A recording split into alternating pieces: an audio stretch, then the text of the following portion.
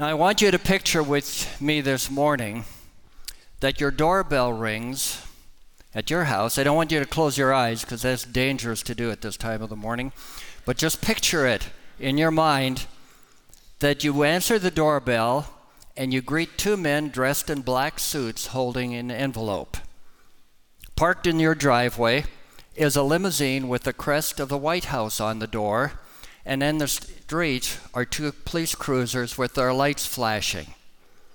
One of the men at the door hands you the envelope and informs you that this is an invitation to the White House. You examine the envelope and you notice in the corner of the return address the small picture of the White House, and your name is embossed on the front. Before you open the envelope carefully because you don't want to damage the contents. And when you look at the contents, there's a card in there that says you are invited to the White House.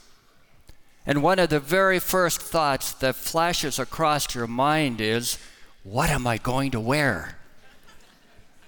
You read the rest of the card and it fills out some details, but it never tells you what you're going to wear. And so you go back to that question, what do I wear? Friends, how do I prepare to spend an evening at the White House? Now, I know that question has never been asked of any of us, or that opportunity has not been given to us, but a similar question is before us this morning with an entirely different setting, but of a much greater importance. How does a person prepare to enter into the presence of God? This question is also asked in Psalm 24, verse 3. It says, who may ascend at the mountain of the Lord? Who may stand in his holy place? And Psalm 15 begins with that question of who can dwell, who can live and come into the presence of God? Who's qualified to be there? Amos chapter 4, verse 12 commanded the Israelites to prepare to meet your God. But the tone of that that command is not a nice, gentle invitation, but rather it is a command to prepare to meet your God in judgment, because Israel had failed in their following him. In Psalm 15, the psalmist does not give us a command to face judgment, but rather how to prepare so that we can avoid judgment in the end. Now let me clarify quickly that this is not a psalm on salvation. This does not tell you how you can get right spiritually in a sense of having your sins forgiven. This is not a salvation psalm, but rather it is a psalm that goes beyond that, goes after the fact. Because you see, God accepts the most depraved sinner as she or he is, if there's repentance involved. But this is after salvation. But even then, friends, you and I cannot simply saunter into the presence of God and say, here I am, God. Here I am. I'm ready. Go ahead. Let's have a conversation. But rather, we need to be prepared to meet our God.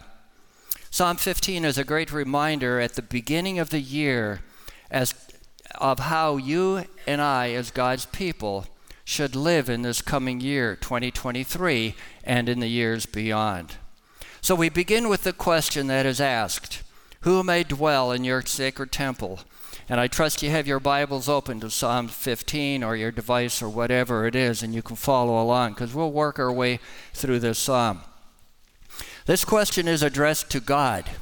You may notice your translation has the word Lord capitalized, at least most translations do. It is the Hebrew word Yahweh, 4 letters that compose this word, YHWH. And in the original Hebrew, they appeared without vowels. The Jews considered that name so sacred that they added vowels to make it be pronounced as Adonai.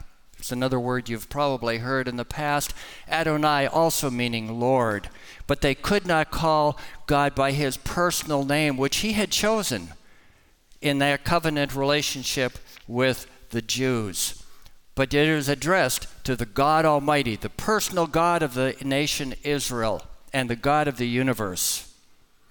So then my next thought was, well, why did we ask the question? Why do we need to ask that question? Don't we know how to enter into the presence of God? Well, people from the very beginning of time have intuitively realized that a holy God or a God of whatever design or character you might have of a God somehow or other needs some preparation to come into his presence. You can't just walk into a God's presence and say, here I am. So you go to any country in the world and there's a form of religious ceremony or entry preparation to enter their God's presence. They bring sacrifices. They will cut themselves. They'll do all kinds of things. They'll walk on fire coals, etc. Anything to get that done in a way of preparation. And so we need to know that that is something we ask ourselves as well. How do we come into the presence of God? The psalmist asked two parallel questions, really the same question, just two different ways. Who may dwell in your sacred tent, and who may live in your holy mountain? The word tent referred to the tabernacle, which at one time was a temporary place where God was located in a sense. And later on it became a reference to the temple, as Solomon had built the temple as a permanent place for Israel to come. Their question was, how do we prepare to come into your presence there? Or the holy mountain. You see, most of the places of sacrifice and worship were on a hill or on a mountain. And even when you go to Jerusalem, you'll see that you've got the Temple Mount. Solomon built a temple on a mount, on a hill, on a mound above everything else. And this is where the Israelites came to worship. Now, before Solomon, the presence of God was centralized in the tabernacle. And you remember the stories of Israel moving through the wilderness, Exodus, Leviticus, Numbers, and into Deuteronomy. They had a tabernacle that they set up and took down every time they moved. It was temporary. And then Solomon built a temple after they moved into the country. And yet this was the place where God was somewhat localized. We realize God is everywhere. So it isn't that we were putting God in a box or in a tabernacle, but this was where his presence would be most likely displayed.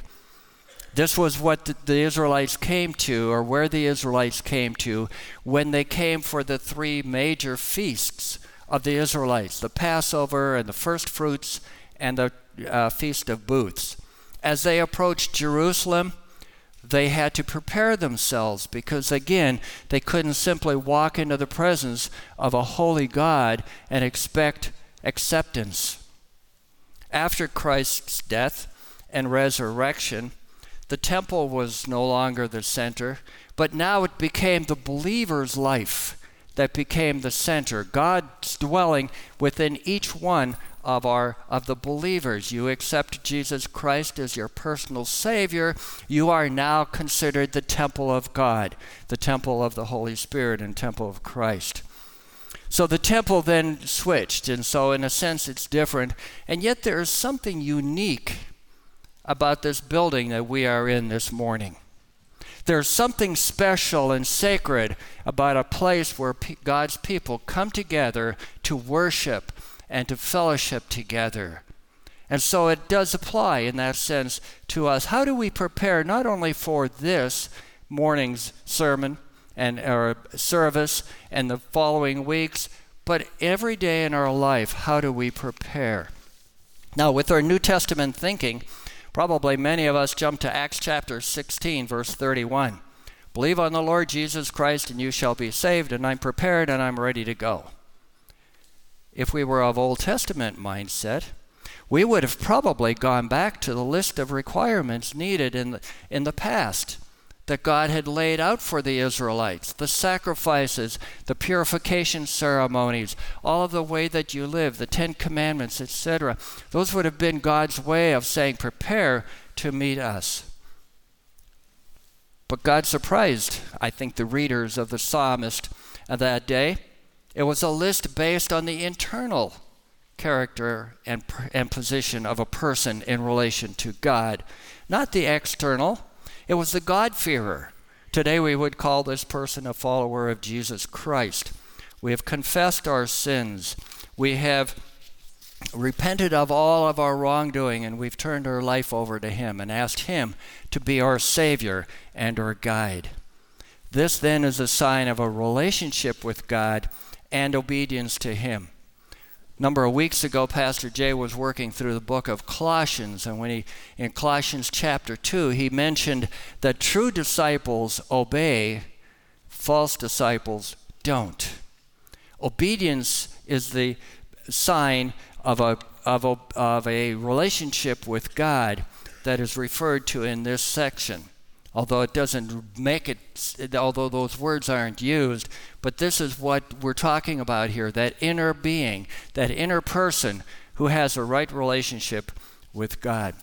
So what are those qualifications to enter or dwell in His sanctuary? Now, it's interesting as I read this that God doesn't jump to the big sins. God doesn't talk about murder, adultery, incest, doesn't talk about greed, doesn't talk about all of those things that we would normally consider the big sins. But rather, He talks about a list of issues that you and I struggle with. You and I struggle with these issues day by day, and God is saying, here's a list of inner qualities that need to be displayed in your life.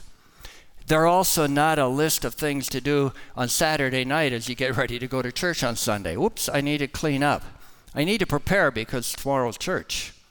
Now, that doesn't mean there aren't some things that we may need to deal with on Saturday night, but this isn't what God is talking about here. He is talking about a list of character, a list of qualifications that are preparation throughout the week, throughout the month, throughout the year, and throughout the entire life.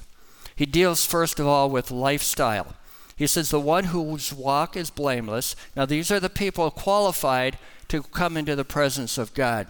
The one whose walk is blameless and who does what is righteous. To be blameless is to be that which is complete, just, honest, perfect. It is an attitude that reflects genuineness and reliability. It doesn't mean perfect because none of us reach that status, but an attitude of the heart desirous of pleasing God. A person who is quick to deal with mistakes, to make restitution, to be honest with others around them. And the person who is righteous. It has to do with a legal term. Not too long ago, on a brief news clip, I saw part of an interview that our former Vice President Mike Pence had with Dan Muir of ABC World News. And it was just a small clip, and there was another full hour interview at another time, which I didn't see. But it was also partly on the book that Mike Pence has written. But he was asked about the January 6th attack on the White House. And Mike Pence mentioned that he had received a text that had asked him to do something that he considered illegal. His daughter was with him at the time he got the text, and as he got the text, he read it, and he turned to his daughter and he said, you know, it doesn't take courage to break the law. It takes courage to do what is right. And so this is the kind of person that God says is qualified, the one who does right. Not what is expedient, not what we're pressured to do necessarily, but it is something that we are considering, that we consider to be right according to God's word. This is a person who never has to hide anything. You see, if your life is blameless and righteous, you don't have to hide. You don't have to make up stories. You ever tried making up stories? it's really tough because all of a sudden somebody asks the question a little differently, and you got to remember what you said before in order to get that story to tie together. But these are people whose lives are constantly on display, and we know our lives are on display. People are watching us. Are we the same in private as we are in public? The person around you on Sunday, sitting beside you on Sunday, is that the same person you know during the week? If you are a football fan, you may remember that in the days gone by, probably in the years gone by now, that the head football coach had a set of headphones that were connected to a cord that went to a power source somewhere. And in order for that cord not to get tangled up as the coach walked up and down the sidelines, there was somebody carrying that cord and making sure that the coach didn't trip. One of the grooms, a groom in one of my weddings in Nebraska, was the cord carrier for Tom Osborne, the Nebraska Cornhusker coach who had won a number of national championships. And I don't know if you ever saw the Nebraska Cornhuskers play when Tom Osborne was the coach, but he was the most relaxed, the most calm, the most dignified coach walking that sidelines. No matter what his players did, I never saw him get in the face of a player, never saw him scream at the refs. He was always calm and collected. I asked the groom, I said, now tell me, you are in the locker room at halftime. You are in the locker room during the week. What is Tom Osborne really like? What's he really like? And the groom told me, Tom is just the person in the locker room, out of the public eyes, out of the camera's sight, as he is on the sidelines of the football game. Tom was a man who lived his Christian faith. He was a blameless, righteous man no matter what the circumstances were, no matter where he was. And so God goes on and he continues to give him instructions and give qualifications for us. We've looked at the lifestyle. He then moves on into speech. He said, who speaks the truth from their heart. What this person says is, consider it. It is truthful. Truth which is deeply embedded in the heart. Friends, that's where truth comes from. If you don't have truth in your heart, it's very hard for you to speak truth to others. Proverbs 4:23 says, above all else, guard your heart, for it is the wellspring of life. In Matthew, chapter 12, Christ called the Pharisees and the Sadducees and scribes, you brood of vipers, how can you who are evil say anything good? For the mouth speaks what the heart is full of. A good man brings good things out of the good stored up in him, and an evil man brings evil things out of the evil stored up in him. You see, when there's evil and there's deceit and there's untruthfulness in the heart, it's going to come out. No, you may be able to fake it for a short time, but sooner or later, the truth will come out. A Scottish poet, Sir Walter Scott, was born in 1777, and he wrote a poem about a battle that took place in 1513. And out of that poem comes one of the most famous lines in all of literature. Oh, what a tangled web we weave when first we practice to deceive. You see, that's a person who is not qualified to come into the presence of God. If truth is not in our hearts, it won't be evident in our actions. It won't be evident in our words. We live in a world where expediency is the top priority, not necessarily truth. We find that truth is something that may or may not work for you, but it doesn't work for me all the time either.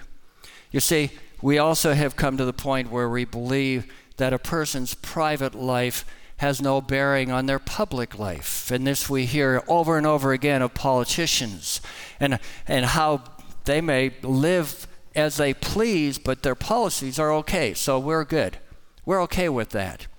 Unfortunately, it's even come into the church, and time after time we hear of Christian leaders who thought their private lives had no connection with the public. And they could write books about great theological themes and great living ideas, and yet their lives were a mess. I have thrown out many books off my shelves when I found out that that person who wrote that book, which was a good book, had good content, had lived a totally hypocritical life. And so truth is crucial for the person who wants to be qualified to enter the presence of God. Or this person has no slander. The tongue utters no slander. The word slander means to roam around, to spy things out, or spread them around. It's like gossip. You spy it around, you find out the information, and you pass it on to somebody else. God says, no, that's not how you're going to qualify to enter into my presence. There is no slander in that person's tongue. That person is above board. That person is one who doesn't want damage to take place, but rather they want to encourage. As we heard this morning, we want to encourage one another rather than discourage one another. Ephesians 4:29 says, do not let any unwholesome talk come out of your mouths, but only what is helpful for building others up according to their needs, that it may benefit those who listen. Have you ever thought about that, how often we say things that don't encourage, things that discourage, things that may tear down, things that are not helpful to those who are listening? He goes on to talk about treating our neighbors well, more to do with our speech. A neighbor is a person with whom one associates regularly or casually without necessarily building a close relationship. It may be somebody who lives next door, maybe somebody who lives down the street, or it may be someone who you've just met, but they can be your neighbor. And the qualified person does not put down or show contempt or cast blame on anyone, which is what that idea is of doing wrong to a neighbor. Leviticus 19:18 says, you shall not take vengeance or bear a grudge against the sons of your own people, but you shall love your neighbor as yourself. In application, I think that means everyone. We are to be loving and kind to everyone we meet. As I thought about this, I realized how easily tongues can destroy lives. Often the ones we love most can be the victims of our tongue. Negative talk is very prevalent in society. You don't need to watch TV programs very long before you find that they are filled with negative put-downs and nasty comments toward others, the ones you love. Marriages described on TV are not kind and loving usually. They're fighting, they argue, they tear each other down. And we come to the place where we think this is natural because everybody's doing it. Husbands, I want you to listen this morning. It is not a sign of manhood to verbally abuse your wife or your children, to belittle them, to put them down. Wives, pull in your elbows because you also have that restriction. It is not a good sign of a good woman to verbally abuse your husband or your children. Those of you who aren't married, that doesn't give you any right to talk that way to others as well. You too need to be restricted and treat others with respect and honor. Young people, listen up. Listen. How do you treat your parents? How do you talk to your friends? How do you talk to your siblings? You see, this ties in with this here. You don't cast a slur on anyone, especially not your family, and then others as well. While I was looking up working on this idea of the tongue, I came across a familiar children's rhyme that was written in 1830. Sticks and stones may break my bones, but words will never hurt me. Friends, even children don't believe that. They don't believe that.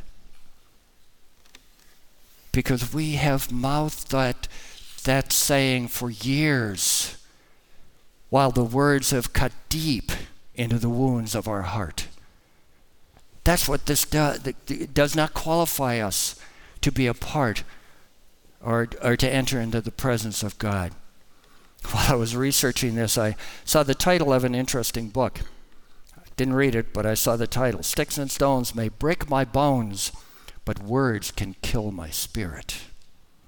How many of you here this morning, and I'm not asking for a show of hands, but how many of you here this morning have had your spirits killed because somebody spoke to you in a way that was hurtful, that put you down, that cut you deeply?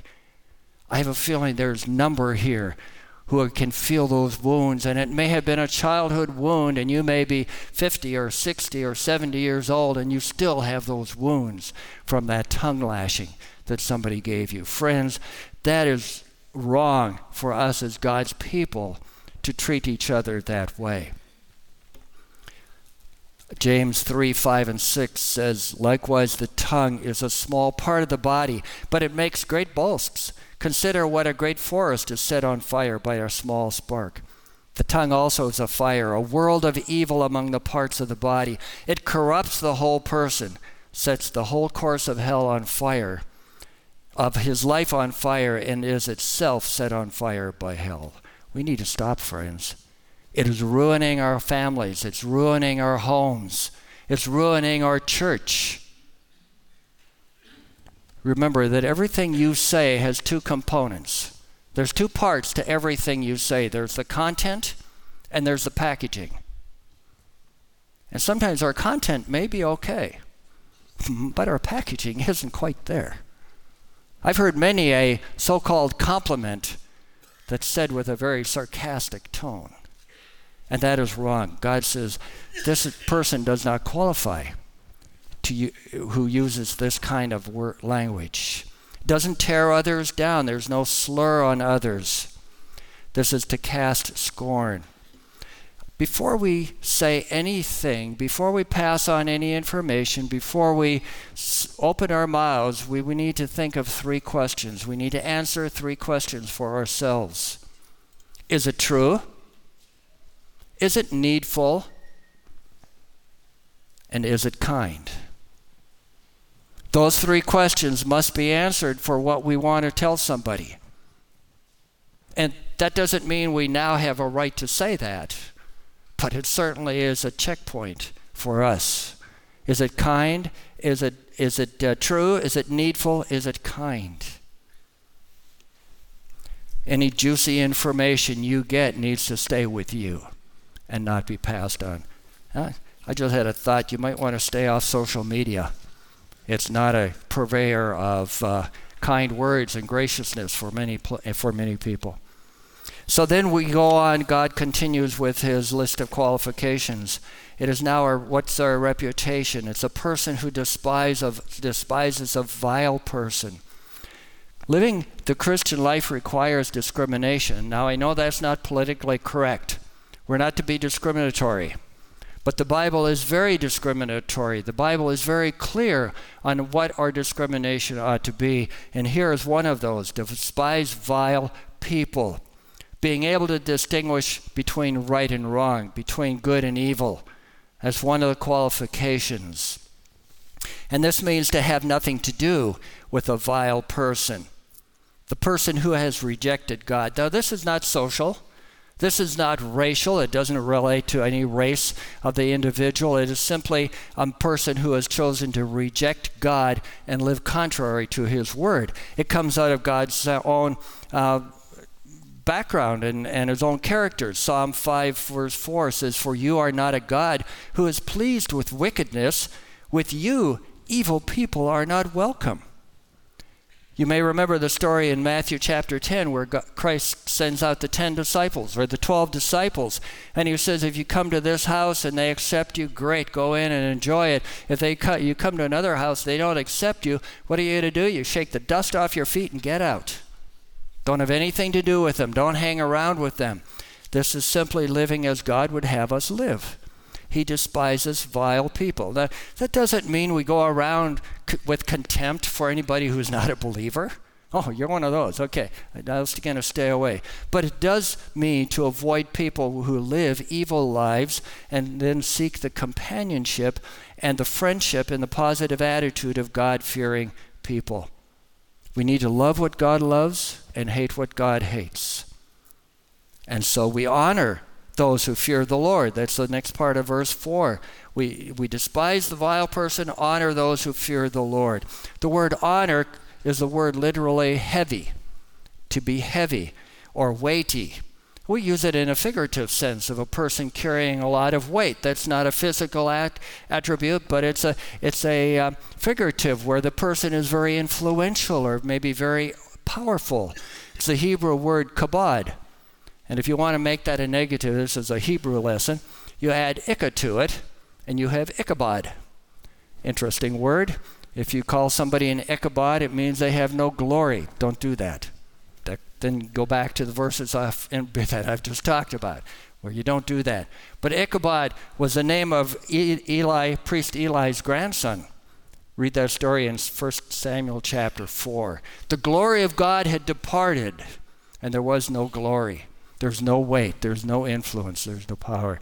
But God says that we are to honor those. We are to consider powerful, influential, important, those who fear God. Then he goes on and talks about the fact that he's a person, this person who qualifies as the one who keeps an oath, even when it hurts.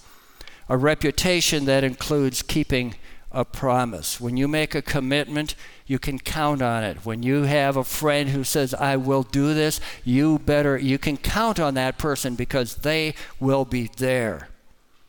This reliability isn't without its costs, because we all know we've made commitments, we've made decisions where the circumstances suddenly change. And it no longer is a profitable activity or opportunity for us, and we want to back out, and sometimes we have. We've said, that's costing too much, I'm going to back out. But God says that this is a person who keeps an oath even when it hurts and does not change their mind. I gave you my word, no matter what it costs, I will follow through. A former senator and U.S. Attorney General John Ashcroft wrote a book entitled Lessons from a Father to His Sons. And this is the story he tells. Until 1997, Michael Jordan, indisputably a leading player in the NBA for decades, or over a decade, was never the highest paid player. When he was asked about why he did not do what so many other players did, that is, hold out on their contracts until they got more money, Michael said, I have always honored my word. I went for security. I had 6-year contracts, and I always honored them. People said I was underpaid, but when I signed on the dotted line, I gave my word. 3 years later, after several highly visible players reneged on their contracts, a reporter asked Michael again about being underpaid. He explained that if his children saw their dad breaking his promise, how could he continue training them to keep their word? By not asking for contract negotiation, Michael Jordan spoke volumes to his children. He told them, you stand by your word, even when it might go against you. You see, that's the person God says qualifies to come into my presence. Then there's a generosity issue, lending money to the poor without interest. This is not a matter of giving money away. This is not a matter of not lending money. This is a matter of not lending money with interest, according to this verse, who lends money to the poor without interest. The word interest is an interesting word. Excuse me. The word literally means to put a bite on someone. So interest puts a bite. Anybody experience that? Interest puts a bite on a person. And when that word is used as a verb in the Bible, in the Old Testament, in the Hebrew Bible, it is always in reference to a snake. So it has an interesting etymology there. But the interest is something that we're not to charge when we're lending to the poor, according to this. Now, we need to consider some cultural issues as well. So I'm not saying that if you lend money to someone, you can't charge interest. But whatever it is, the context is a very clear admonition. Do not overcharge on the interest. Do not make this heavy. Do not make this unnecessary. In those days when this was written, and in the days around this, the years around this, the interest was often up to 50% of your loan. And a person would never get out of debt with that kind of interest. And God says, lend money to the poor without interest. And what he is really saying is, I'll take care of you if you help that person out. I believe that's kind of what he's saying. I'll take care of you. I'll provide for you. You help that person through this time. You could lend money. It's not a matter of not lending money. And for foreigners, Deuteronomy chapter 23 says that it's okay to give a loan with interest, but it needed to be a very carefully controlled interest, not the exorbitant interest of that time. And you're not to accept a bribe against the innocent. A bribe is a gift given to influence an outcome or hire services. A person who is qualified with God to walk with God does not accept money or give money so that power can be used against the innocent. Often the poor were cast into court and taken advantage of by the well-to-do. And we have that happening often today as well. If you've got money, we know that sometimes you get out much quicker and much easier and get off with a lighter sentence or maybe no sentence, which is not the case of those that have no finances, no backing whatsoever. And the psalmist, through God's inspiration, makes it very clear that this is not something that we need to do.